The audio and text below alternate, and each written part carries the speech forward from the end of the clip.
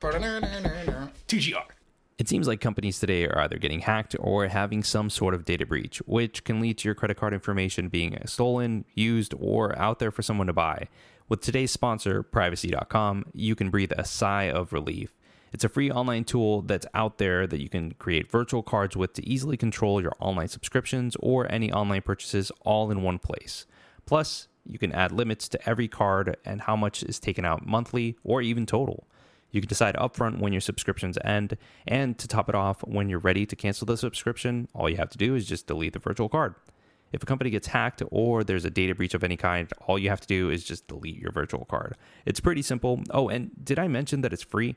In fact, you can get $5 in your account by adding your funding source today using the link thegamingresume.com/privacy. Hey, everybody, and welcome to the first ever Something Negative with your boy, Onyx.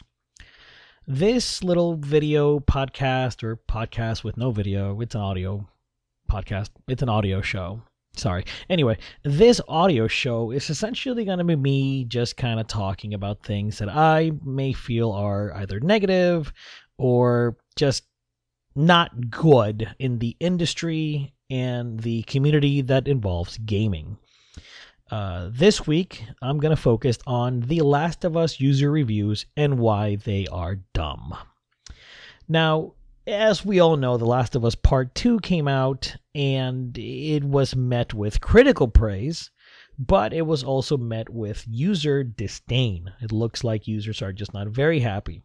Now, I'm not going to go into spoilers here, but what I will say is that a lot of those opinions, which of course are very subjective at the end of the day, come from a weird place. A lot of them are mainly upset at certain decisions that Naughty Dog took when it came to the characters and their outcomes. Again, I'm not going to spoil them here. We'll leave that for our full review on the YouTube channel. But I just wanted to mention a few things. When I look at these user reviews, I think of this general discourse of, no, we gotta talk, we gotta change something. There's even a petition, right, for there to be a remake of Last of Us Part 2 because of the outcomes of these characters, which is just absurd. But what I want to mention really, what I want to talk about really, is just three major things. The first part, I see a lot of people say that, a majority of people are upset with The Last of Us Part 2 because there's so many negative user reviews, the most of any Metacritic title. And yes, okay, there are a lot of negative reviews, but let's do some basic math here. It was recently announced that 4 million copies were either shipped or sold of The Last of Us Part 2. 4 million. At the time of this recording, there's roughly around 80 to 85,000 user reviews on Metacritic for The Last of Us Part 2. But even at 100,000 reviews, that's still a minority. Even at a 500,000, it's still a minority. Because you have 4 million people out there that are playing the game. Now, will all 4 million people actually like it? Probably not. But let's be real here. Even if slightly less than half, so we're talking about, let's say 1.35 million people didn't enjoy The Last of Us Part 2, but the other 2.5 did. I mean, hello, right? Number two, when it comes to negativity, human beings tend to talk about that more. I mean, it's easy to do and discuss. I mean, look at this show. It's literally something negative. So, yeah. And it is so easy, or rather, it is so much more meaningful, I guess, for somebody to go out there and put their negative experience or negative thoughts into either words or writing or even a video. With that said, yeah, of course, when people have good experiences, they do talk about it too. But negativity, not only does it draw attention because you are saying a critique, but it also tends to bring in some sort of bandwagon to it, right? If somebody doesn't like something and you see that a lot of people don't, it might be a little bit easier to agree. It's happened to me before. When The Last Jedi first came out, I was a little taken aback by the story and the beats and where it went. And at first, I thought I hated it, but I kind of let I let it sit there. I let my opinions kind of chill for a bit.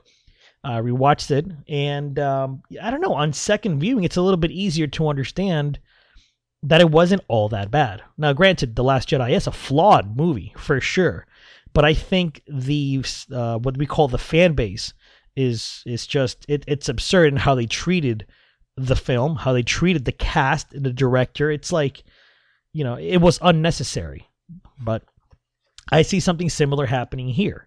And again, The Last of Us Part 2, I have not finished the game. I'm roughly about 12 hours in, give or take. And I have been spoiled. I know pretty much all the major spoilers and story beats. But even with that, I still think people are misplaced. As of now, what has happened to the point where I'm at now, while it is shocking, while it is, it is off-putting and it doesn't feel good, yeah, it just makes sense. It's a very Game of Thrones-like writing where you have some sort of expectation, and one of the things that kills me too is that people see these characters as like these benevolent beings from the first game, and let me not get too much into it because I don't want to spoil incidentally. But all I do want to say is this: it makes sense. Okay, it really, really does. So, anyway, at the end of the day, time will tell the truth, and that's my third and last point. And what I mean by that is, games age. Some age poorly, some age gracefully, and time will be the one to tell with The Last of Us Part 2. A lot of the reviews that were put on Metacritic were very early. You could tell they had not even finished the game. It was just I watched videos on YouTube. I know all the context of the game, and that's not how it works. I'm sorry. It's just, that's idiotic. And also, any reviews that mentioned, the fact that there may have been some sort of homosexual or like the lesbian, there's like a sex scene in the game that I haven't seen either yet. But a lot of reviews talked on the homosexuality and the possibility that this may be an SJW work. And that's just so damn ridiculous. If you have a problem with the fact that, one of the main characters is homosexual, a transvestite, like if you have an issue with that, or the LGBTQ community, just fuck right off. But anyway, that's it.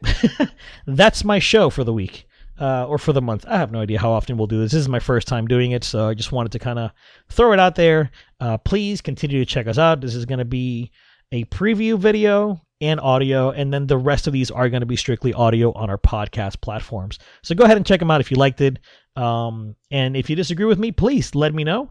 I am more than willing to take criticism and whatever I can do better to better this show, and I'll go ahead and take it. Check us out on Discord if you haven't done so yet.